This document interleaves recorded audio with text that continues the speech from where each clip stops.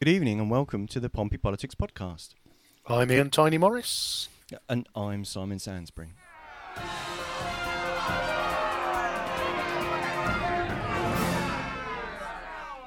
It's far too Good hot, evening, isn't it? Ian. Well, at least we're not having to sit in a council chamber with 39 other people, or more than 39 other people next week. Cool, yeah. I look at it at the moment. Those who are watching live are blessed because I've finally decided to put a shirt on, which was not my primary arrangements for most of the day. And if I was looking forward to Tuesday, now I don't know what the air conditioning's like in the council chamber, but I'm going to guess unspectacular. I think it involves opening the windows. Oh, which, if outside of the window, the temperature is the same as a cream of mushroom soup, then oh, oh. So yes, we're although there's a slightly end of term feel about the timing of our show, as I think Parliament rises Tuesday week, and this is the last full council meeting before the holidays. Rather than them agreeing to sit down and watch a nice film like Toy Story for a couple of hours, as you might hope, instead, it's a monster of an agenda. Yeah, indeed. As you say, the last one before they're all going on a summer holiday. So 13 items on the agenda paper, as well as an extraordinary meeting ahead of just before the full council about appointing some aldermans to the city. But yeah, so 13 items on the full council agenda, and 11 items in 11 notices of motion. So there are 11 motions. Wow, that's Make of that what midnight, you isn't will. it? That they ain't getting out. They're not getting out Tuesday, I don't reckon. Well, we could perhaps run a book on, not that we have a gambling license, but or indeed any prizes to give anybody if they get it right. But if someone wants to make a guess as to how long they think the council meeting will go, we'll happily encourage that whimsical guess. Absolutely. So we are going to attempt to save our listeners the pain and the agony of watching the whole thing live by rattling through all 11 motions in an hour, giving our insightful wisdom, and we'll might have a little muse as to whether they will pass or fail. But yeah, you've got the list. A through That to sounds like whatever the 11th of the alphabet I is. was going to say that sounds like the start of a Pet Shop Boys. You've got the list. Yeah, I've got the I've got. looks. Well, yeah, possibly Let's not. bore lots of listeners. So the first motion that we've got. A is about North End Bank. So this is from the Lib Dems. It's from Councillor Lee Hunt and Jason Frasackley. Basically, on the back of residents' petition asking the cabinet to write to banks and ask them to send representatives to a meeting with local councillors, trade representatives, and regeneration officers to discuss the situation that North End doesn't have any banks, and calling on Penny Mordaunt to raise that with ministers. Yeah, again, this is an odd one because Jason Fazackley, friend of the pod, and Lee Hunt, very decent fellow. But this seems like madness to me. I don't understand why you're trying to. Banks have the option to open and close their branches where they choose, where there might be footfall. And we tried this week to give our custom to a small independent shop in North End. And I say try. We got there in the end, having driven down there and driven round and round and round for 15, 20 minutes. Not ideal for the climate. Um, couldn't park, so drove away again. In the end, had to send two people down the next day. Um, pulled into a bus stop, threw the person out, and they went did the business while the other person drove round and round. So I kind of I do struggle in terms of, well, how are you going to make North End, if you can't, if people can't park and can't get there, the footfall is going to be low. So trying to persuade a bank to open a bank where nobody goes, surely a song in that, um, futile gesture for me. Okay, I I find it interesting, and when we come to one later on about which was the motion about Hilsey Community Centre, it's interesting that this one leads with it's about a petition led by residents. So this is saying it's being driven by a community need that's documented. But again, I don't know whether because the problem is that no one bank is going to see enough custom to need to have one open, and really, surely some sort of solution would be, whether that would be the post office or whether that would be a shared entity, that there was a physical presence of a bank, but that was actually a physical outlet that people could use regardless of which bank they banked with. Because rather than having one for whatever the slew of 4 to 6 different high street banks, or we call them high street banks as a misnomer these days, don't we? Because they're not really on the high street anymore. But you don't need a NatWest, you don't need a Santander, you don't need you don't need all of those other ones. So you just need somewhere where traders can come in and cash in some coins for anybody that's using cash these days, and for those that either don't like to or aren't able to, for various reasons, to use internet banking, can come in and make deposits and etc. So yeah, to me, I don't know that the solution is within the power of the local council. Absolutely. So we have a look at motion B, which is around the cost of living crisis, which has been tabled by Susie Orton and Steve Pitt. Now, this is one of those ones where, and I think this applies to quite a few, and when we were doing the pre-production meeting, yes, listeners, we do some pre-production meetings. So that we actually do some planning. I know. Yeah, we actually do some planning. There's almost an element of this motion has got so much politicised language in it from the Lib Dems that it's very difficult to read it and sort through what it is you're actually asking for, because it's kind of a sort of stream of consciousness about the rising cost of fuel and the inflationary pressures and pressures on households and the rise in the rate of national insurance brackets, which I find very strange, owing to the fact it's a Lib Dem policy to have a hypothecated tax to pay for the social care and the NHS, obviously income tax, not national insurance. But anyway, now's not the right time to be doing that. So there's a whole list of bad things that the government have done, good things that the local council have done. And in essence, the motion asks the council to ask the government to give them lots more money so that they can do more good things to offset the dreadful things that the government is doing. Have I missed anything critical from the motion there, Simon, or is my slightly cheeky paraphrasing covered the main points? Yeah, I mean, I found it interesting that if I hadn't have told you who it came from, I suspect that you wouldn't have guessed who it came from. No, it had the Labour team written all over it. It was, we call upon the council to tell the government they smell bad. Perhaps they wouldn't have been quite so complimentary about the actions of the local council. But again, this was one that was mired in politics speak, and when you took all of that away, it was that, I'm sure many councils would like to ask the government for some more money. In fact, I'm fairly sure that everybody would like to ask the government for some more money, but I'm not sure that. Yeah. I mean, I have to say, these are all, personally, these are all policies that I think these requests are all kind of sound and reasonable. But it's the sort of thing that you and I have discussed before, that councils ask for.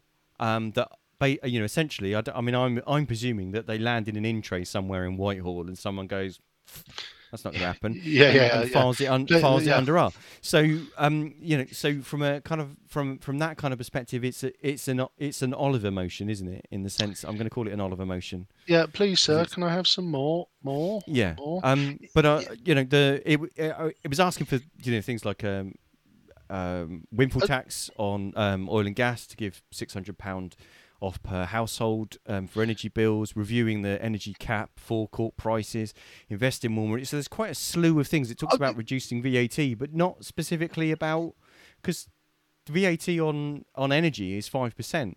So I'm surprised that actually reducing the VAT on energy wasn't in there rather than just the plain VAT. So there's lots of things in there, but they're almost general election Yes, and policies because it's rather things than like local election. the tax on energy companies. If you remember, Boris wasn't going to do it, Rishi wasn't going to do it, we're not going to do it. It's unconservative. And then when they announced the first £624, £324 for the 650 that went into 8 million households, 5 million of that was 5 billion rather was raised by an additional tax on the oil and gas companies. So there is a little bit of we Yeah, but kind of I think the way that Sunak enacted that though gave so many loopholes that it's possible that actual windfall levy that they've raised won't actually raise the amount of money that they're certainly lining up to spend.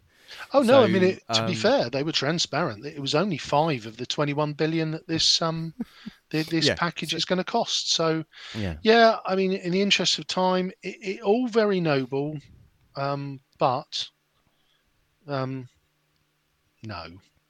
But this is one that I think could, because there's so much in it. I think there could be an awful lot of talking on this one before eventually. Will it get But, passed? I think it probably will, because I think the yellows and the reds will go for it. The blues will go against. Who knows what the independents will do? I think that's the way this Yeah, one's I, going. I think it's going to get passed. There's going to be lots of talk about it. There'll probably be an amendment thrown in or two, maybe. I don't know. I didn't actually. I should have refreshed to see whether there were any amendments on there. But yeah, I think it's going to get passed just because of if you look at the seats that are progressives within the council, then they have the overall majority between them. So that was B. On to C. So C was that. Oh, my little thing hasn't come up on the screen. There we go. So cross-border licensing. So this is the first of a couple of motions that have come from the Portsmouth Independence Party. Yep. This one from Madrick and Madrick. I mean, they sound like a firm of solicitors, but they're not. No. It raises the interesting point that with regards to taxis and private hire vehicles, local authorities can only control the licenses that they actually issue, but they've got no way of stopping people who have licenses issued in other areas from operating within their jurisdiction. The motion talks about, for example, people using licenses that were issued nearly 200 miles away to operate in Portsmouth, and Portsmouth City Council are pretty much powerless to do anything about those. And whereas our council requires the licenses, the parties who issues licenses to install CCTVs in their vehicles, whereas other local authorities might not be doing that. So that local authority is effectively coining in a bit of money to pay for the license. Yep. And then that taxi driver is operating in another city without kind of really any recourse. And what the motion pretty much says asks for the chair of the licensing committee to get in touch with the two city MPs and the Secretary of State for Transport, and to call for the Department of Transport to review this current loophole and sort it out and make licensing a local matter. Well, I think there's an omission in this. Okay. Which is that not emissions. No, an omission, which okay. is that. So Portsmouth Council, this is a bit taxi nerd moment. They issue the Hackney carriage licenses, which is your taxi. You can only stop and pick somebody up off of the street, hailing a cab, if you are a Hackney carriage driver. If you're a private hire vehicle, you can only pick somebody up if they call you or they tap the app. So in terms of, so if somebody has driven down from West Bromwich and they're picking people up off of ranks or off of the street, they are effectively breaking the law. Now, I guess where the grey area comes is with the large chains such as Uber, and I don't know how their platform works, whether they've got drivers who can, drive down into Portsmouth to look for more lucrative work. So I think there is an element of, I'm not sure the whole story is being told here, but again, I this is another one where again it's write to somebody and ask them to do something, but I'm not entirely sure what they're being asked to do. Because it is a local matter. Portsmouth City Council limits the number of Hackney carriage licenses that it issues, and it limits the number of private hire licenses that it issues. But it can't stop cars entering the city who've been issued licenses elsewhere, and can't manage those vehicles to which licenses have been issued. So it's not getting any control of that, and I'm presuming there's actually you actually pay for the license. So my apologies, taxi drivers, for us not researching that. But that's also the council aren't getting the revenue stream of being able to to be able to manage that. But the motion, to me, the motion is calling out and saying effectively the existing legislation doesn't do the job, because it doesn't allow the local council control over the vehicles that enters its area. And to me, that although it's not within the council's power to gain the ability to manage those licenses, that is something that central government are going to have to change. But to me, I think that's actually a perfectly reasonable thing, because it's saying we've got this issue, it causes a problem for the city, but we don't have the power to deal with it. So can we have the power, please? Well, but I guess this is where for me the powers become a little bit. So if I've got off of the train at Havant, mm-hmm. and I've jumped in a Havant licensed Hackney carriage that's outside Havant station, and I get it to drive me to Southsea, mm-hmm. then at what point? And again, if after they've dropped me off at Southsea, they see somebody looking for a cab and offer to run them from Southsea to North End, then they're breaking the rules. They're not allowed to do that. So I think the challenge with it is it's a noble arrangement, but how you enforce it, with a big city like Portsmouth where, people may well taxi in from outside of the limits of the city, that's the bit for me which I haven't quite got my head around, how they expect to police that. But that, I think that's what the motion's calling for. It's calling for the Department of Transport to review the loophole, to be able to try to close that issue, so that you don't have one set of rules in the issuing local authority area and another set of rules in the local authority area where the business is being conducted. That's the issue. George Magic has popped into the chat saying that there's somewhere around 50 plus drivers registered in Wolverhampton driving in our city. So when you think about that, that's it's not on the way.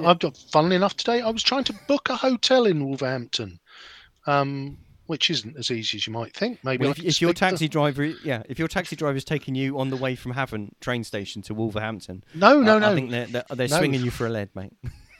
So yeah, I mean, let's see how this one plays out. I think again, this is, and again, if that means that they're registered in Wolverhampton, but they're working in the city, on a platform, on a national platform, then that's an area where that does need to be looked at. Okay, so pesticides. Yeah, pesticides.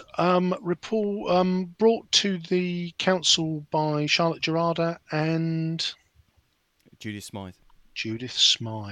See, I was struggling there for a minute because my screen reader read it out as Smith. Now, I am certain that Jeanette Smith, formerly of Baffin's Ward, and the People's Progressive Portsmouth Group, she raised this 2 years ago, and I remember it because we had her on the podcast. So this is one of those ones where I think when we looked at it at the time, and again, without wishing to go back through history, everyone seemed to agree it was a jolly good idea. So the thing that I kind of am a bit puzzled about with this motion is that it's the same as one that passed a couple of years ago. So is there something subtly different that we haven't worked out from the motion? Or is this just a case of, for Christ's sake, we said we'd do this. Can we just get on with it, please? Without us having a comment from the administration, if I'm honest, it feels like the latter. So I mean, the motion is there's lots of references and call outs as to why this is the right and good thing from a point Yep. of view of it's impacting the lives of not just the workers actually treating these areas, but also the residents, and also affecting the biodiversity in Portsmouth at a time when we're supposedly trying to be encouraging that. But as you say, yeah, it was brought to full council in October 2021. If memory serves, wasn't it brought before in the aborted meeting that had to be stopped because the then Conservative Council group leader then suddenly realised that he'd actually been tested positive for COVID, and then they had to abort the meeting. I've got a funny feeling it was one of the things on the ticket that day, but either way, it was brought to the council in October 2021, and the report came to cabinet in March 2022, and effectively, working to minimise use of pesticides, and be pesticide free wherever possible. But essentially, this is kind of saying, well, not enough has happened. And why is that kind of not happening? And could you please go away and look at it and come back with what the alternatives are? And your reason for not choosing an alternative can't just be about the cost. I guess what the motion is effectively kind of saying, if your risk assessment of the chemicals that are being used, you can't just be using cost. You've also got to have, the health concerns as part of that risk assessment, surely. So so it's calling for a report to cabinet within the next 6 months and an update biannually from the council leader, and involving local community groups about stopping pesticide use and trialling, and involving them in trialling other methods of dealing with weeds and committing to phasing out these harmful chemicals over the next 3 years. So it's not saying stop them all by next week. It's saying, to be fair, really patiently, despite actually how little seems to have changed in the length of time. It's saying, could we look at this again? Because we don't seem to be getting anywhere. And I can't say I can think of any other response other than, why aren't we there yet? No, absolutely. And I'll defer that it was only October 21. I thought it was much longer ago than that. But no. Moving on, because I think we all universally agree. Let's not kill people with pesticides. Which brings us on to our second motion by the Portsmouth Independents. This one tabled by David Simpson and I believe Madgwick the Younger. Which is that Hilsey does not have a community centre, and it calls upon the administration to try and identify one. Russell. Oh, sorry. Was it Russell? Sorry. Yeah, Russell Simpson. Yeah. No, my apologies, Russell. I've got my Simpsons the wrong way around. I am having a first name mare today. So, this one, Simon. It's a very short motion. I and I've probably paraphrased it a bit, but there's an element of the bit that's missing for me with this is one about the identification of need. It's true to say that Hilsey doesn't have a community centre, but there are groups that meet in Hilsey. So there's an element of, you want to have a dedicated community centre. I guess there's the cost of setting one up and running one, and for me the demand's got to be there, hasn't it? Which this motion doesn't seem to identify. If there were prizes given for brevity, I think it would win on that. Because it is literally a four line motion. But yeah, in contrast to the earlier motion from the Lib Dems, it doesn't say that it's raising this issue on the back of residents calling for it or there being some sort of petition. Obviously, this will be something that the PRP perhaps have identified in their canvassing and speaking to voters that there's a need. I'm just thinking with my kind of project organisation hat on, I'm thinking if you're trying to purchase or purchase a building or set up any structure or organisation, your starting point is can we find a location? Your starting point is there a need? What's the budget? Then you start finding a location.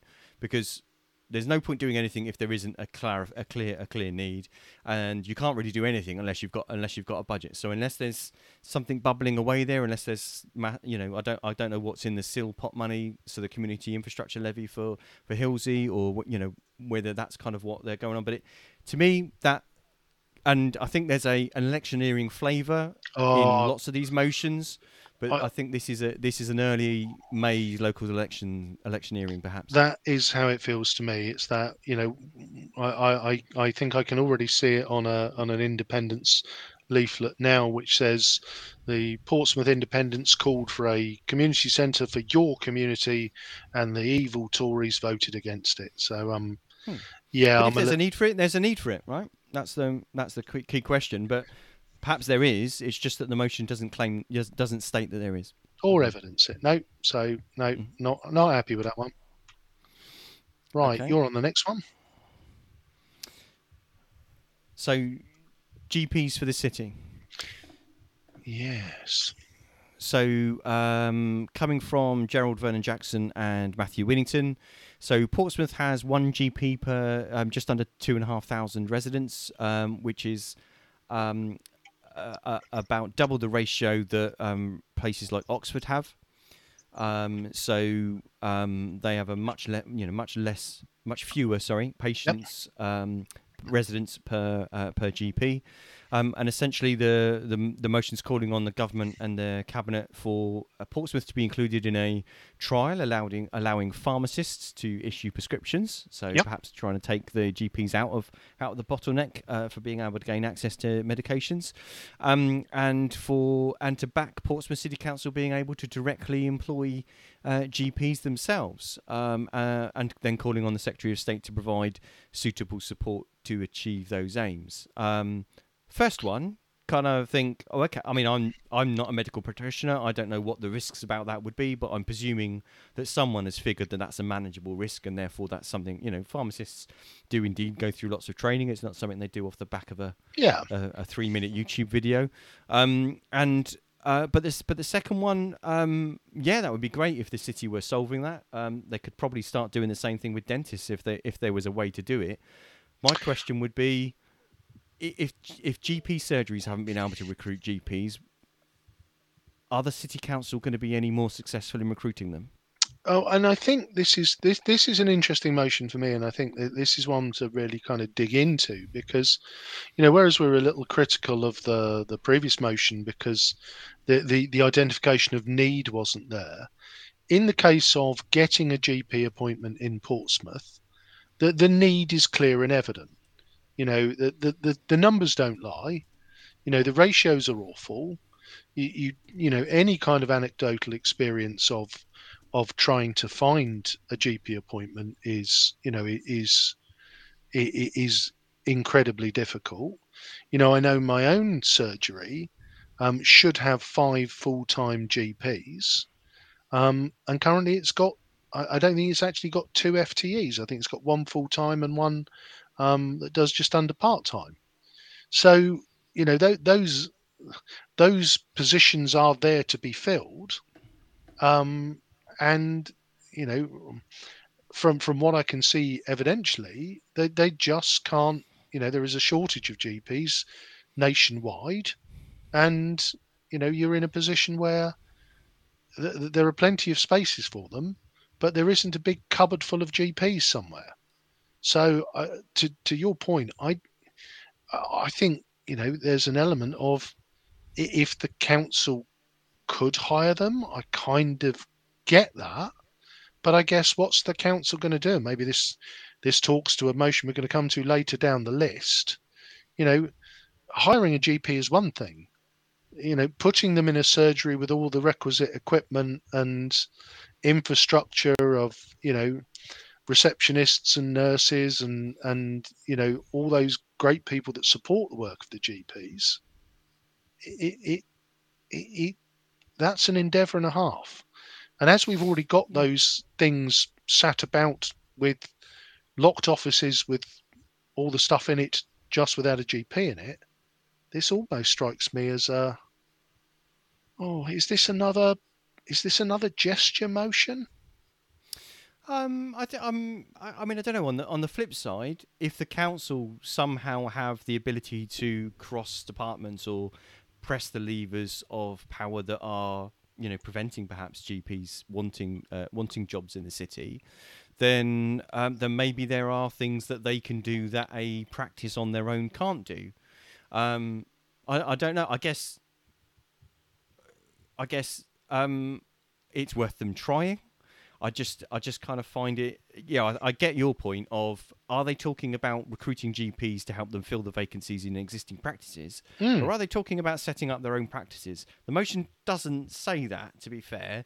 Yep. And when we were discussing the show, we had kind of considered inviting people on, and Matthew Winnington had said that he was willing to actually come on and discuss it in a pre-recorded segment. But we decided that in order to get through the whole agenda, by the time, if we'd had several different people on, that kind of makes it a bit harsher for us to kind of get through. And to be fair, most people would probably want to talk about the motions after the council meeting, after they've recovered. Yep. And kind of discuss them there. So our door, or our virtual window, is open for Councillor Winnington next week to tell us how we've got the wrong end of the stick on that one, perhaps. But yeah, it'll be great if they can. It's obviously a desperate need. Whether the council can be better at that than existing doctor surgeries, which interestingly enough are obviously, despite the frontward facing of it being a no charging part of the NHS, doctors' surgeries are private businesses operating within the NHS. Yes, So, yeah, no, that's a really good point, Simon. That I think most people don't realise in terms of, well, it's got to stand against privatising the NHS. Well, actually, we've been privatising GP surgeries forever. They've always been a private business, and yeah, this is where, again, I do wonder whether and again, I've talked about the physical bricks and mortar building and, all the stuff that goes with that. I guess in this post-pandemic era, all through the pandemic, your first port of call with your GP would have been a virtual, a virtual kind of Zoom appointment. And again, if I go back probably 10 years, my mum lived over in Gosport, and Gosport has had a chronic shortage, even worse than Portsmouth, for at least 10 years. And I know, back in the day then, it was pre-Zoom, but yeah, you didn't get to see a GP in the flesh, as it were. It was all done by your first port of call was you got a telephone, a telephone appointment. So I wonder whether, this is a bigger question around the model changing. And I guess if Portsmouth City Council did have 4 GPs sat working virtually that people could access, then Well, that's another point. It doesn't have to be a physical, yeah, physical surgery, does it? That there are a wealth of different ways to look at it, and maybe this is something we could do. Let's see if it works, and maybe it will, maybe it won't. But you've got to do something, I guess. Maybe, I don't know. Let's see how it works, and hear from Matthew. Yes, and I think back to your point on pharmacists. I think many people don't recognise what advice a pharmacist can give. So perhaps wouldn't be thinking of a pharmacist if there is a backlog in GP appointments, you can't get one. I think people tend to escalate, whereas perhaps the pharmacist might be the first port of call. I think people tend to go, can't get hold of my GP, so potentially can then end up going into the walk-in centre, and the walk-in centre then leads them to A&E, and we get a massive logjam there as well. So I think, cause I think we can definitely agree on in terms of whether this is a viable solution. Let's see how it goes. Indeed. And Lee Hunt joins the chat to say the same goes for dentists, police, and most 999 services. So I don't think he means that Portsmouth City Council are talking about recruiting their own police officers, but I think he means that essentially most face-to-face interactions with the public have disappeared over the last few Yeah. years. But in the same, actually, as the first motion, they have for banks, because how people interact and how people use services has changed, and therefore these tax paid services will need to change their operating models, and perhaps we're seeing perhaps a bit of an evolution of that. I don't know. Maybe Yeah, and I think that it's a valid area to look at, because, as you say, there is some parallels here. Again, I find you know, the whole there needs to be a physical bricks and mortar bank thing to be. I find that a sort of very strange kind of situation, because I can't think what I would do in a bank that I can't do by telephone or by internet or by, and I get digital exclusion. I do get those things, yeah, you know, am I going to go and cash a check? And I guess if you're a trader that deals in cash, yes, you're going to want to do that. But I'm guessing if you're a trader, you'll find, you just might have to drive a bit further. So yes, that's the medical one. Now the next motion is interesting and fairly complex, I think, in its nature, which is about increasing participation in, or expanding participation in, local democracy. And this has been brought by Cal Corkery and that is Kirsty Mellor. Yeah. So two of our Charles Dickens candidates, Charles Dickens councillors rather, and again, this is a motion which explores a number of different avenues in terms of basically trying to get greater engagement with local politics. It talks a lot about the turnouts in the different wards across Portsmouth. I know it's something we've focused on every year when we do the hustings, is that we have typically turnouts in, I would say, some of the more affluent wards are 40% plus, Eastney and Craneswater topping the tree there. But in perhaps the areas which are considered to be perhaps more deprived, or that participation can drop to under 20%. So there's also a focus within this motion about looking at trying to expand increasing democracy to people with learning difficulties. And yeah, I mean, when I look at this, for me, the more people that engage with local democracy, the better. Again, if we didn't believe that, we wouldn't be here every Sunday evening and running around during the week trying to work out how we're going to fill an hour some weeks. And so yeah, I mean, it does talk to it does also suggest, it mentions that there should be virtual hustings, which I think we've been Hello. hello. This is yes, we'd like to put ourselves forward. But one thing I think it did show us that we hadn't thought of is, we tend to do our hustings ward by ward. We haven't until next year invited all of the local group leaders to come on to a virtual hustings, which I think, based on this motion, cheers Cal and Kirsty. You put it down first, but we'll definitely be offering that service for next May's local elections. Yeah, indeed. We'd certainly would like to offer that if people would be happy to take it up on it. And indeed, we've expanded the hustings that we've done kind of each year. So we'd certainly be happy to do them in any ward next year where we've got at least two of the candidates willing to do it. But certainly leadership is certainly worth exploring. That's a good one. Yeah, so I think this motion, I mean, it talks about a lot of worthy things. It talks about every citizen has the right to take part in the local democracy, and how low turnout undermines the veracity of our democracy, and that massive variance from between one ward and another that you spoke of, and fundamentally does that mean that the democracy is failing the people in those wards, or does that mean that the people in those wards are are failing the democracy. Probably a little bit of both. And you could, if you looked at the figures granularly, you could probably figure out that a large portion of the voters in Charles Dickens are actually transient voters because they're because a lot of the student accommodation is in Charles Dickens, and therefore they may or may not be likely to vote. So that might kind of push their, to be fair, might push their voter turnout actually down artificially.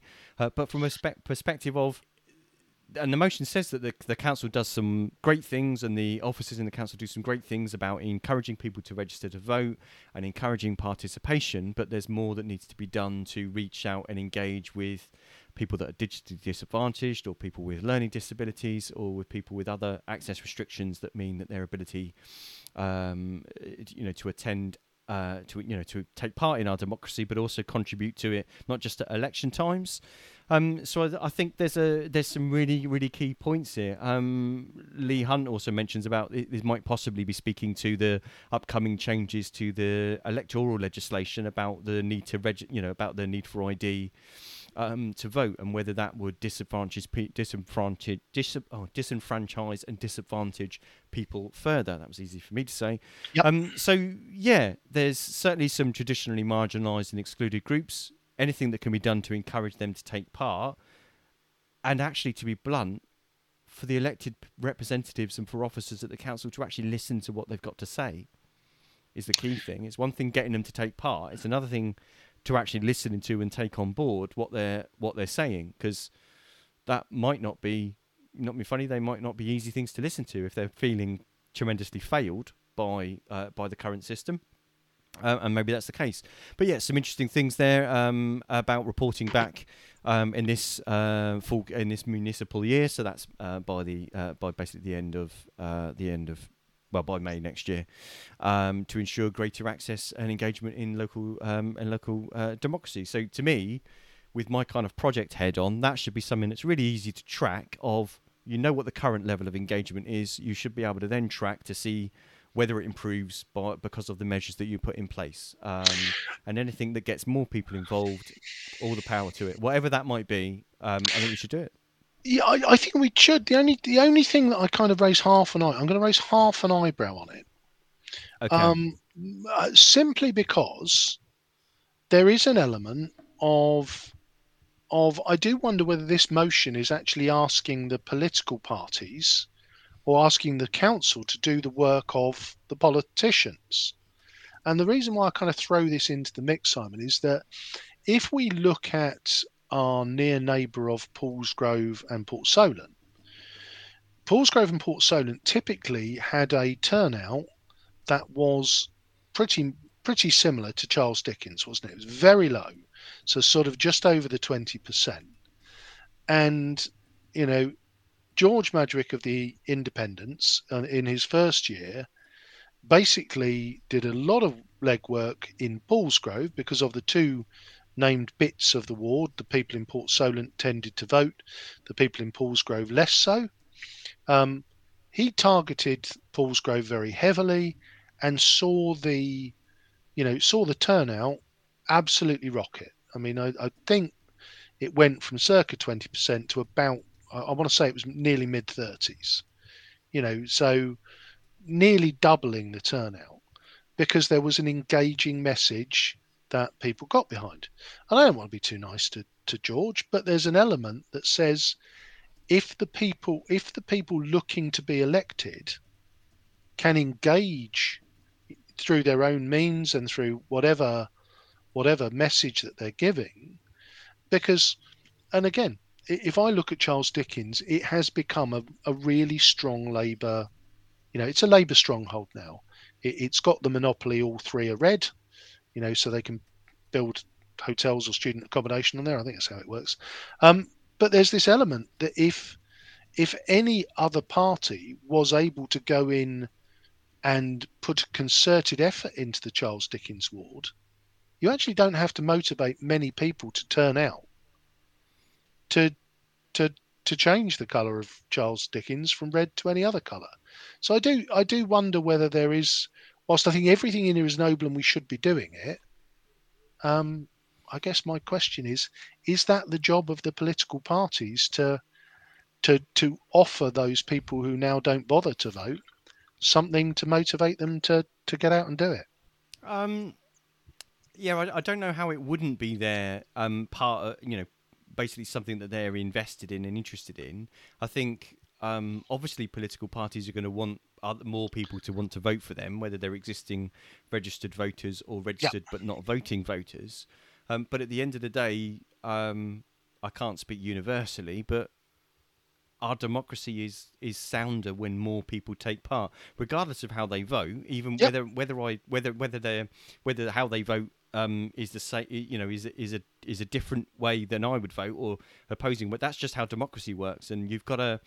Decisions are made by those who turn up, as the saying goes, and I just think that at the end of the day, if you don't take part, even if you are, as Leigh Hunt says, even if you are actually happy with what's going on, if you don't turn up and vote, then you risk actually turning the decision over to the people that do turn up and vote a different way, and might actually upset perhaps the things that are actually working. So either way, whether you're happy or unhappy, vote, because that's the only legitimate way to change things, and it's this brilliant ability that we have, or in our case, 3 out of every 4 years, we've got this ability to fundamentally change the makeup of our local council and change how our cities run. So let's do that, because it's certainly better than any of the alternatives. It's not perfect, but it's better than the other options. But I worry about anything that's gonna risk disenfranchising and alienating people any further, and anything the council and political parties can do, it should be great. To me, I'd want to see political parties are quite good at setting up street stalls. To me, I'd set them up in the middle of areas where there are low voting turnouts, have a stall for every party there, and basically say, here we are, come and speak to us, we'll tell you what we're about. Yeah, no, I think there's and then basically have someone from the council there, regardless of whether a particular political party has convinced someone that they're worthy of that resident's support, but then there's someone from the council there ready to register someone to vote if they're not already registered to vote. I think anything that they could be doing, if anything desperately needs doing, that needs to be cross-party. This is one of the things, or perhaps that because of that nature, that's why the council officers have to do it, because it needs to be seen to be non-partisan. But in that respect, you quite often hear from the conversations that that was just a cat. Yes, apologies. Moving its tail over your microphone. Yes, but the people that I speak to that say, "Oh, I never bother to vote because I don't know who to vote for." Well, okay. Well, then let's fix that. Let's get them in contact with the people that can show them what the different party's about without the point scoring and the snarkiness, so that they can make a decision as to who deserves their vote. Let's do that. Maybe I'm naive. I don't know. Absolutely. Time is moving on. The cat is warning us. Yes. We've got 3 more to get through. Yes.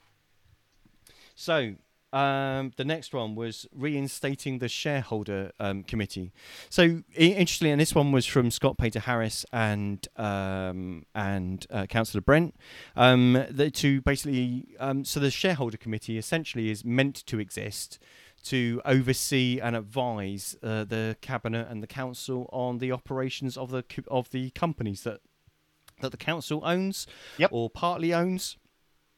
And apparently, the shareholder committee, when they met last, they decided that they weren't needed and disbanded themselves. I personally, considering that the administration can change, and that the leadership of the council can change, I think there's a benefit in there being some sort of continuity and involvement in of all of the parties actually being and the non-party representation within the council, because at the end of the day, the shareholders aren't the council. The shareholders are the people of Portsmouth, and therefore they need to be fully respected, not just the administration. So I'd like to see that. I think this makes sense to me. I think that's perfectly understandable that should be there, and maybe some of the mysteries around some of the company dealings that seem to come up as political footballs. Depending on which party you talk to or listen to, they'll talk about Victory Energy. They'll talk about the examples of other kind of council companies or things. But at the end of the day, if these things are out in the open and these decisions are made openly with a consensus of the representatives of the shareholders all in agreement of a particular way that a particular company is going, then to me that then doesn't become a political issue or something that ends up on a leaflet of these people did this with all your money and didn't tell you, they're liars. Yep, and I think you're spot on. And the more I thought about this, if you're a registered charity, you have to have a board of trustees which oversees the board, the executive. If you're a listed company, then your shareholders, there's an annual general meeting. But what we seem to have here is effectively the PCC are almost like a private owner that has effective, they're the only people with oversight. So no, I think this seems to make perfect sense, and I'm slightly confused as to why the shareholder committee sat themselves, but maybe that'll come out in the wash. Maybe so, indeed. But in the interest of time, now civic offices, yeah, Ryan Brent and Lee Mason. Now, this is one, again, it's my own team, but this was mired in political speak. And if you started reading it, you might have been thinking that the spirit of Jacob Rees-Mogg was upon it, suggesting that all of the people should be coming back to the office and working jolly bloody hard because we know the slackers are doing nothing at home. But actually, if you read it through, it kind of makes sense. It's saying that the civic offices, pre-pandemic, full of a lot of people doing council work. Post-pandemic, most people now are working in what the catchphrase I think is in a blended way, which is that they are working, sometimes in the office, but sometimes at home, probably with the balance being more at home than in the office. So what we've got now is a Portsmouth Civic Offices building that we are paying to maintain and to keep watertight and all of those good things, and heated and lit, but there are many fewer people in the building now. So there is a question around, well, what should we be doing in response? Because it feels like there is an acceptance that we're not going to go back to forcing everybody to commute into the office every day. Yeah, I must admit, when I first looked at this, I thought this was echoes of Jacob Rees-Mogg basically saying everybody should be back into the office, people should be back into the office, or this sort of stuff. But actually, when you read into it, it's not just saying that. It's actually saying, aren't there concerns about people being in the right place to serve the residents of Portsmouth? Because there are some front-facing roles that need facing in person. Obviously, you can work from home if you're dealing with queries over the phone, for example, but you can't do that at a counter. So there are some examples, but the truth is the world has changed. COVID has perhaps accelerated this, and it's a realistic expectation that if we do not need all of that office space anymore, just like lots of other large organisations, then we should probably start having a reasonable conversation about what else we do with that space. Yep. Whether it's rented out, whether it's redeveloped, it's probably in prime location for if you were going to commute to London, or probably halls of residence, or exactly anything like that, or whatever those uses might be. But from that perspective, again, to me, sounds like an entirely reasonable question to ask of, are we working in the best way possible, and does our use of assets reflect the basically the new normal? Yeah, I think you are spot on with the, it is that element of recognizing that the world has changed. And, in light of that, there are much more efficient and effective ways to run your business than have lots and lots of empty offices that are not getting any younger. So, no, this one, hopefully this one gets through.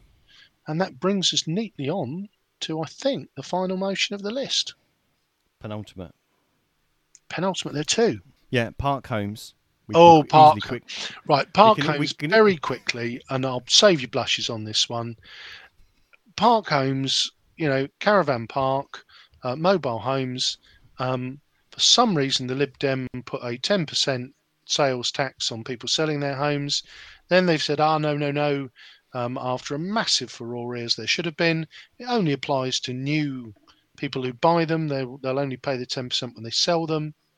This is going to make the council no money at all. It could be another 30, 40 years before people start. So, 10 years, 5 years, 10 years, whatever. This is a stupid decision. It penalises a group of people who are, let's face it, at the lower end of the property market.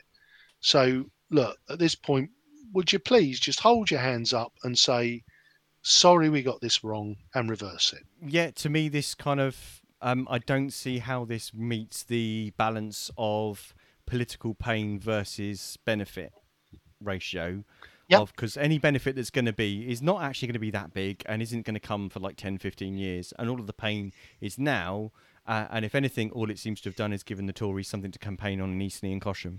So yeah, And rightly so, I don't because see it's it. it's Yeah. it's it is a Yeah. hideous own goal by the Lib Dems, and my hope is, and it just seems such an unlib dem policy. I don't, again, I don't know whether somebody had a cheese dream or what went on, but it's wrong. Stop it. Okay, moving on. And finally, I'm going to let you cover this one because this one's there's nuances and complexities, and this is another one that gets the Pompey Politics podcast stamp of, oh, leave the bloody political speak out and get to the point of what it is you're asking for, because that's good and your rhetoric isn't. Yeah, I mean, listeners will note that we tend to strip that out when we're talking, because we get to actually what the policy is rather than talking about the political speak within it, because everybody likes to score points, but that's not necessarily how you win the game. I'm sure there's a motto about that. Anyway, so this motion from Judith Smythe and from Graham Heaney talks about the cost of living crisis, and about basically as rising energy costs bear down on people in winter, with the as would have been covered at length in the cost of living motion earlier on. Basically, what this calls on the council to do is to work with local community groups to develop a list of perhaps suitable premises that can, for daytime use, be publicised as places where people that perhaps can't afford to heat their own homes can go to get warm this winter. And and for me, this and again, it's interesting this one came last, and I really do hope that by the time they get to it, everybody hasn't lost the will to live, because I think this actually speaks to quite a number of the motions that are on go before it. What it's talking to for me is about community hubs, and it's talking about social isolation. And again, as we just picking out some of the motions that we've been through, we spoke about Hilsey Community Centre. We've spoken about, well, we need the bank because, people might be, they want to do these things in person because they're digitally isolated. Well, there is an element of you're never too old to learn how to use a tablet. We're talking about the cost of living crisis. Well, ultimately, a warm place is a warm place. We've spoken about the civic offices and people working from home. I like to think I was a trendsetter back in 2018 where I worked from home full time. And I'll be honest with you, I found it very socially isolating. By the time everybody had left at 8:30, there would be nobody in till 5:30, 6 o'clock. It was just me and my dog. So the idea of creating community spaces which are warm and welcoming and inviting, we'll go back to that motion on, increasing voter participation. You know, again, I see nothing but good in this motion if we can strip away we wouldn't have to bloody have one if the Tories were. If we can strip that away, creating thriving community hubs where people who are elderly or with young children or working from home or from those disenfranchised and marginalized groups, if they can come together and be warm as a community, what's not to like? I find it hard to disagree with any of that, so I'm not going to. So yes, there are lots of council premises that will be open.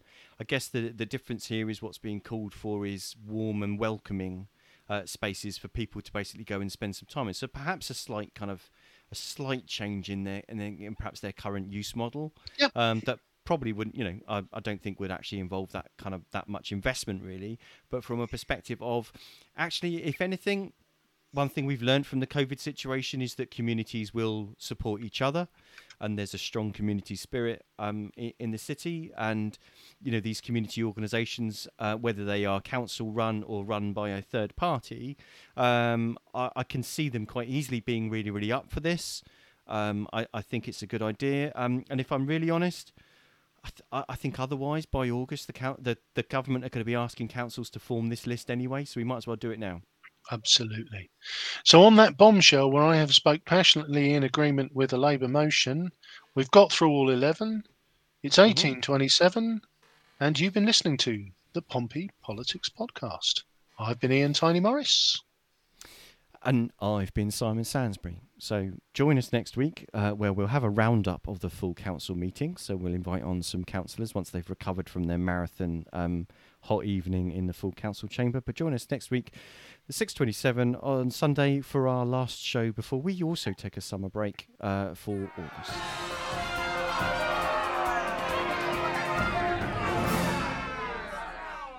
Thank you for listening to this episode of the Pompey Politics Podcast. If you want to make sure you get notifications about upcoming shows and get to know when we're live, we normally broadcast live 6:27 p.m. on a Sunday evening, then follow us on Facebook at Pompey Politics Podcast. You can also follow us on Twitter at Pompey Politics 1. Please, if you'd like to, feel free to leave a review wherever you listen to your podcasts, and you can even ask Alexa to play the podcast for you. Alexa, play the latest episode of the Pompey Politics Podcast. Getting Pompey Politics Podcast from Amazon Music. Alexa, Playing the latest episode. Stop. See? It's easy.